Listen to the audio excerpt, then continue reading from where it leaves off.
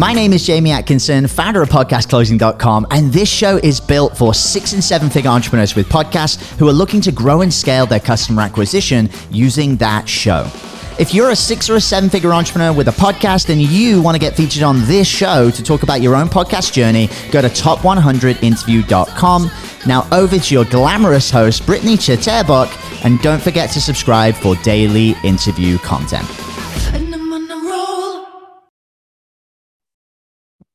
Hey guys, welcome back to the show. It's Basha here. Today we have a super exciting guest, Robert Glazer. He's the founder of Acceleration Partners, a premier global partner marketing agency. He's also an author, global keynote speaker, and the host of the Elevate podcast. Welcome to the show, Robert. Thank you so much for coming on. Thanks for having me. It's a pleasure to have you. We're going to have some great conversation. We'll cover what's working, your podcast, your challenges, and your goals. And I'm sure within that conversation alone, we'll have some great takeaways. Before we jump in, do you mind telling us a bit about your story and where you are today? Yeah, I've been a little bit of a serial entrepreneur, tinkerer, involved with growth businesses. My main business is a company I started and founded called Acceleration Partners. That's about 350 people globally today. We're a partner marketing agency, and we work with a lot of brands on scaling kind of digital partnership programs, which is a niche industry. I've stepped out of the CEO role, but along the way, as we kind of grew the business, I started doing some writing. I started a little note to my team that on Fridays, which got spread outside the organization, I ended up renaming it Friday Forward. A couple 100,000 people around the world signed up for that. That kind of led to some more writing and speaking about leadership and culture and the things that we were kind of doing differently as we built the business. Another business that we spun off and sold, and so I'm spending my time these days a little more on the kind of writing and speaking and sort of, I guess, coaching side, although I don't do direct one-to-one coaching.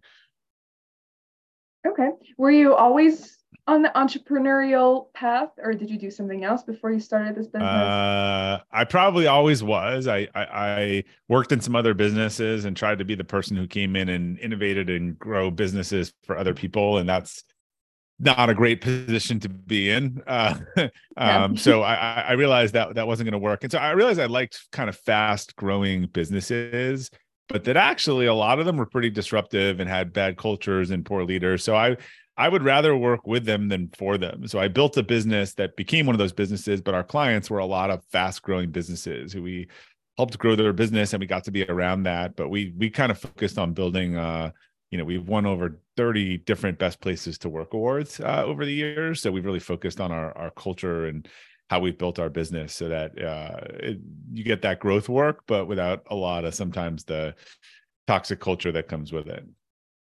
What's unique about your culture that other businesses don't have? I think we're consistent between what we think, what we say, and what we do. It's not for everyone. I always tell, our job is to find the 2% of the people that are really good fit for our culture and our values. Just like there's a university for everyone, I think there's a culture. Sometimes the culture isn't what people say it is, right? They tell you one thing and it's another because they reward something or otherwise. I think we're pretty consistent around what we think and what we say and what we do. And so I think people appreciate that. Again, doesn't mean it's a fit for everyone. We're in an agency world, we're distributed, we're super fast-paced environment. Like those are things that are very true about how our business operates. And if you don't want to be in fast-paced client service, it doesn't matter how much you like our company and our core values. It won't be a great fit. Very interesting.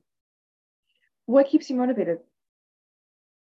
I think like making a difference, helping people see, my sort of purpose is to share ideas that help people and organizations grow. So I was saying to someone a few weeks ago, like I just launched a new book, and I'm less concerned that people like the book or don't like the book. But when someone writes me and said, I read that chapter and I went back and I did that, it like made a difference in my organization or in my life. Like that's meaningful. It feels like I'm making a contribution in some way.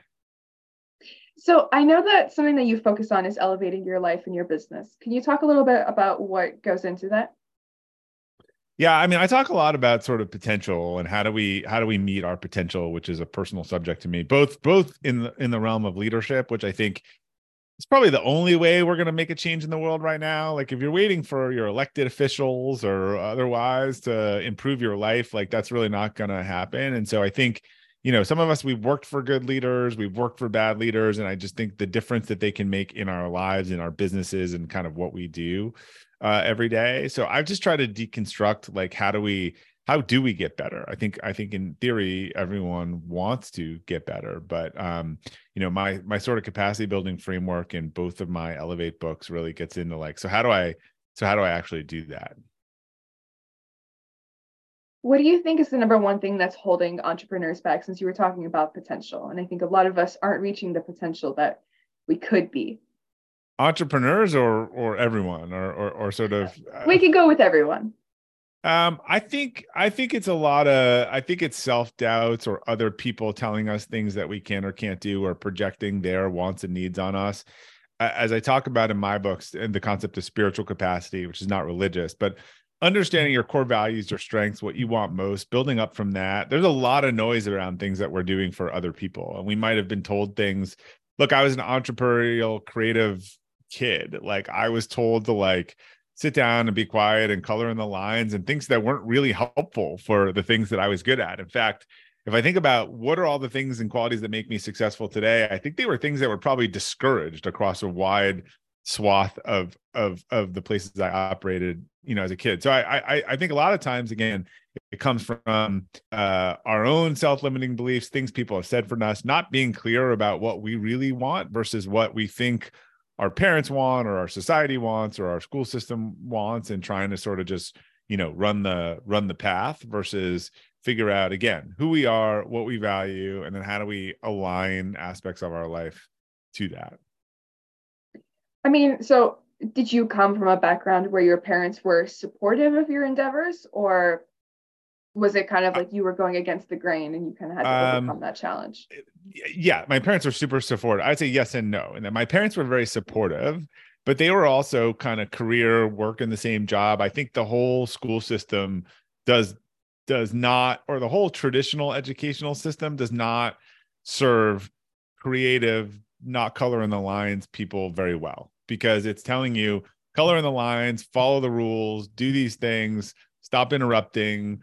And most of the creators and disruptors and innovators I've met, or whether they were dyslexic or ADD or otherwise, like, they weren't doing very well in that system. That system did not reward those behaviors, right? Rewarded fill in the bubbles, get the answer right. And you're like, no, I got a totally different way of doing this. Like it's not A or B, it's D. So I think holistically that's true for a lot of people who kind of are maybe in that system. So how did you, I mean, you said yes and no. So can you talk about the no portion of that a little bit more? I guess what I'm trying to get at is, what are some of your, I guess, tips or pieces of advice for people who, are entrepreneurs and want to go do something different, but they're getting a lot of resistance from the people around them? Yeah. So a lot of people around you will tell you not to do things because they're afraid to do them, right? Or they're manifesting their own things around that they wish they had done it and they couldn't, or that's crazy. Or when they say you can't quit your job and do that, what they're really saying in cognitive dissonance is I couldn't quit my job and do that. So a lot of the advice that we get from other people is really around them justifying their own decisions and wanting to feel better about their own decisions, which is totally separate from sort of you. So I think the work you need to do is on yourself. Like, where am I happy? What are the environments? What do I value?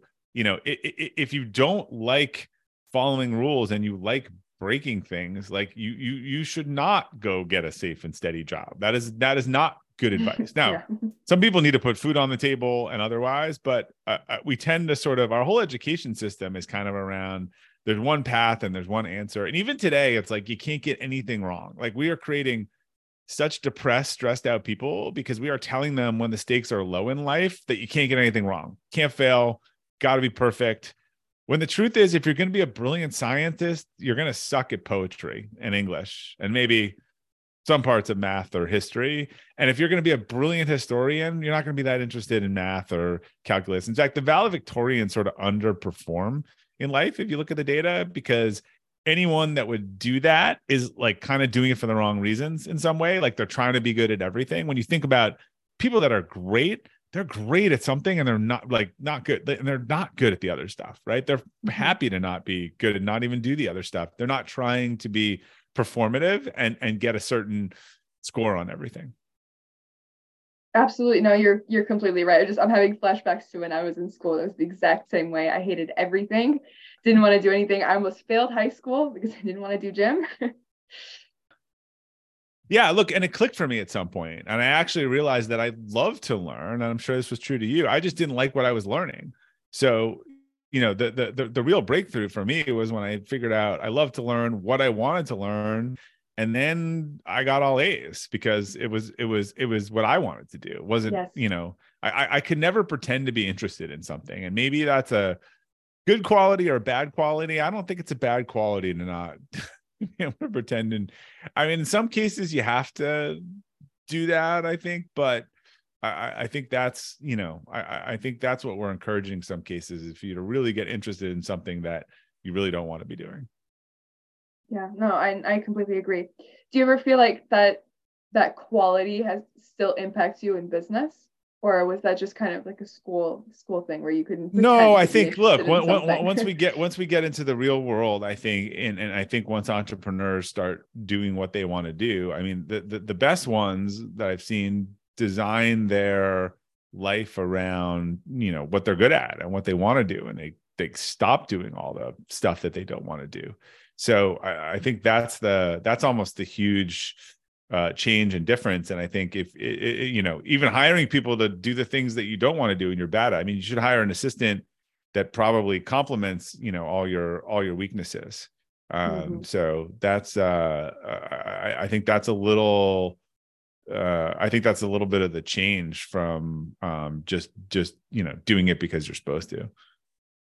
Absolutely. No, I completely agree.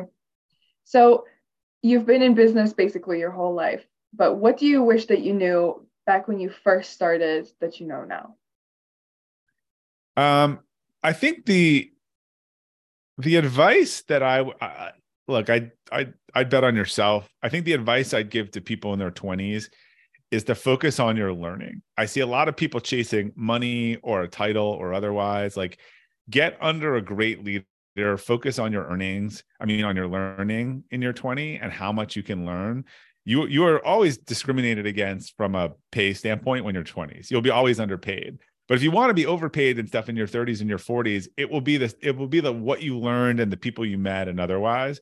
So I think particularly a lot of people in the last couple of years who chased a lot of things and moved around for money and destroyed their networks and didn't learn, they're going to find that kind of comes home to roost to them now that they're moving into their income producing years, versus the people who really honed on, became experts, built great networks, worked for great leaders. I would really focus on the long game, not the short game at that point. Mm-hmm.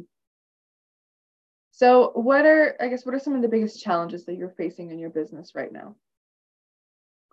Well, look, we're in marketing and advertising, so it's a tough slog. We've had demand spike, supply spike, demand spike.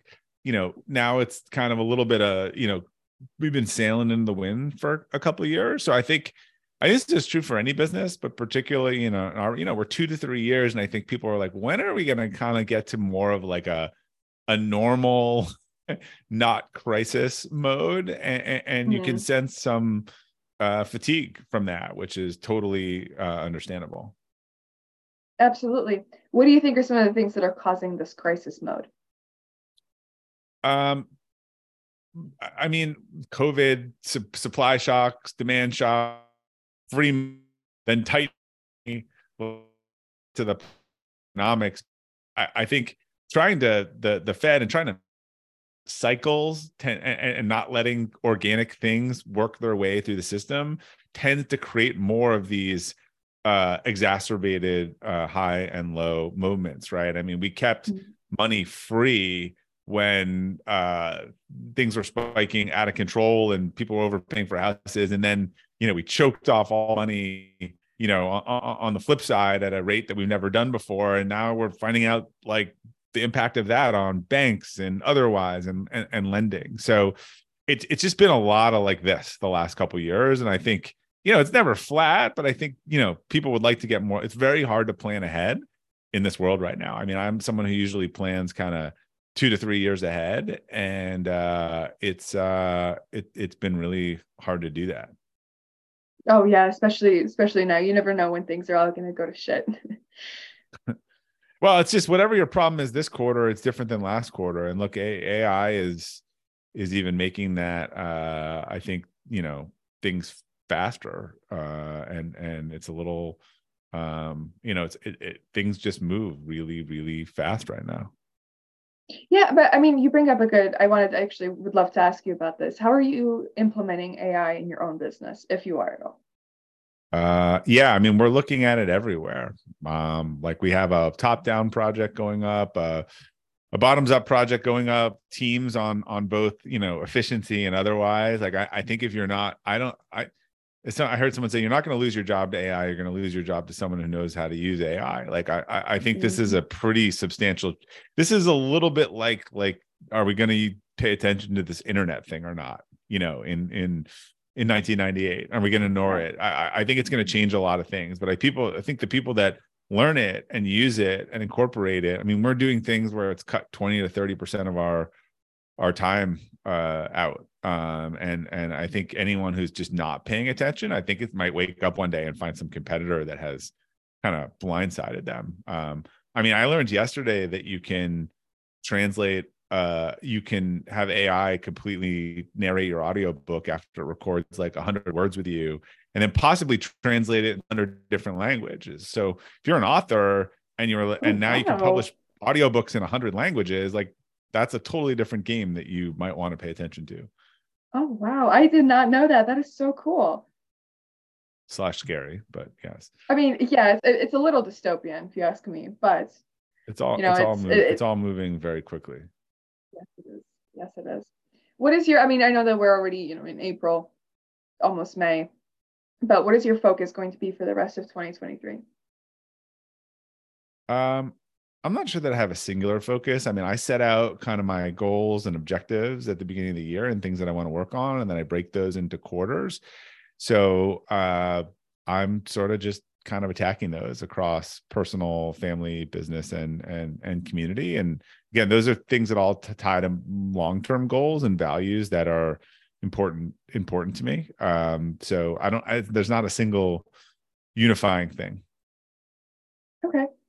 Let's go ahead and let's cover your podcast a little bit. So what was the intention behind starting it? Let's start with that.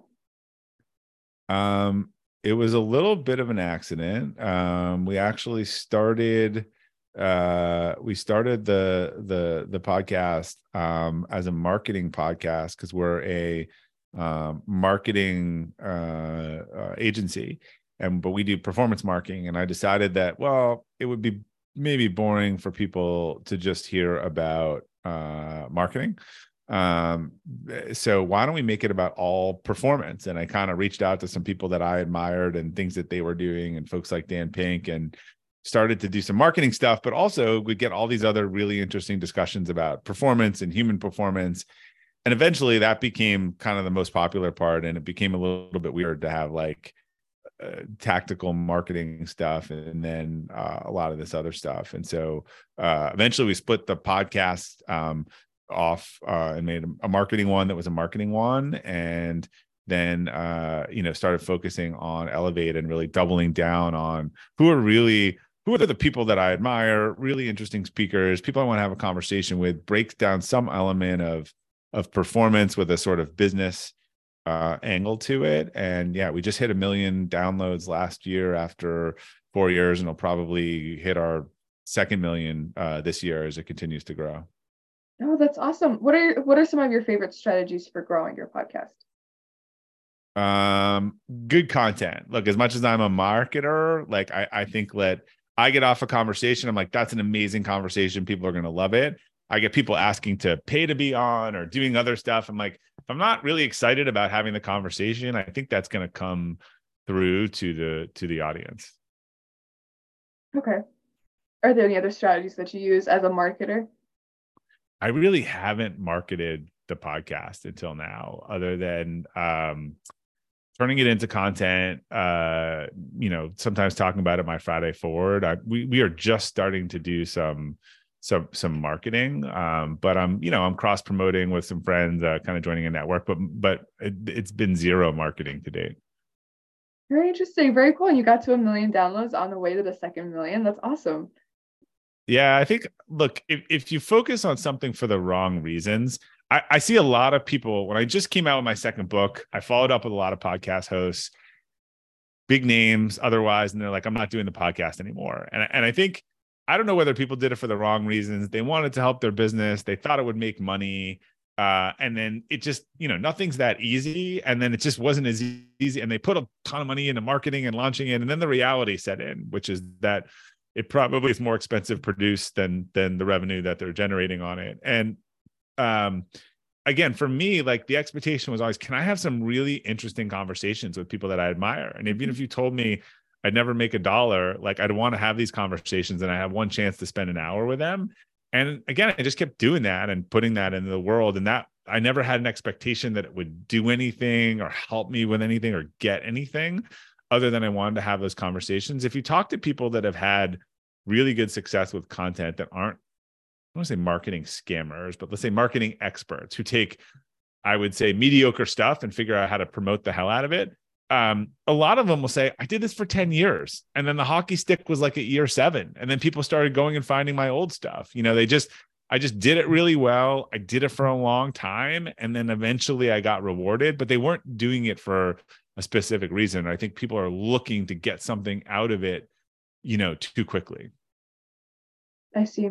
So then what are some of your favorite strategies for monetizing the podcast?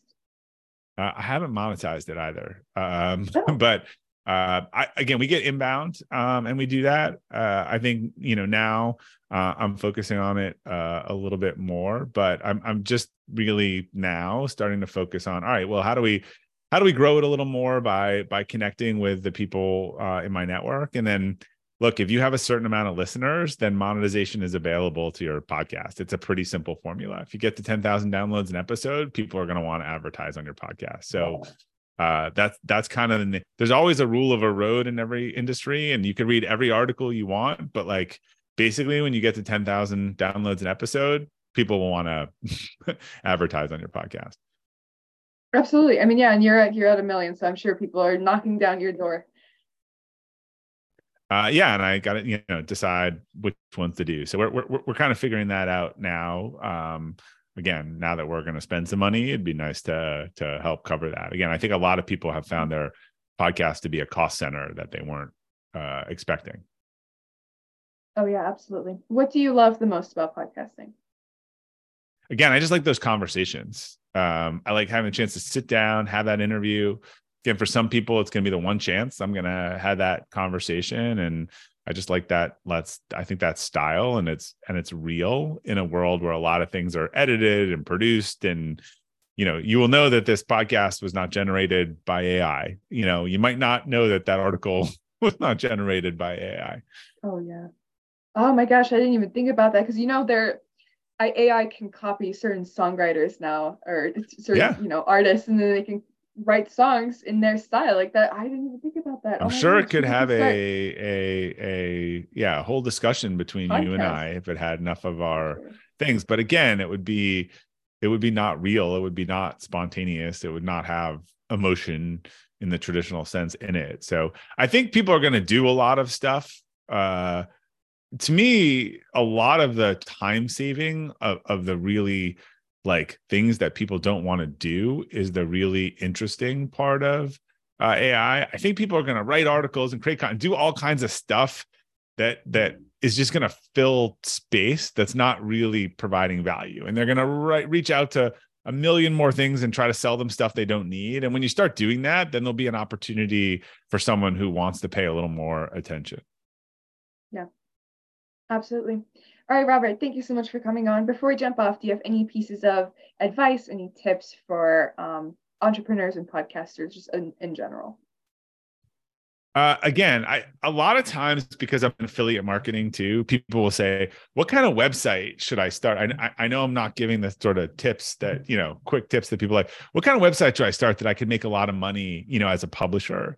And my answer is always, all the sites that I've seen make a lot of money as publishers, created really good content sites because they had a passion about grills or beauty or baby products or something. And they got this whole audience, and then they turned on monetization, right? I think this is the whole chicken and egg problem. If you're trying to create content just to figure out how to make money on it, you're not going to have the passion around that. You're not going to create the stuff that's really authentic. You're going to kind of then, again, how do I get people to buy mediocre content, or sell through that? So make sure you're doing something you're passionate. Like I said, if I never made $1 on the podcast or otherwise, these are 200 conversations I would have loved to have. And so I think you need to just think about your intentions and also how long you're willing to put up for it. Don't start a podcast if you're not willing to do a year's worth of episodes with no results. Because again, if you think you're going to do 2-3 months and it's going to break through, and it's just not going to happen. So I think a lot of times in life, we get rewarded a little bit with our resiliency and our longevity. If we're looking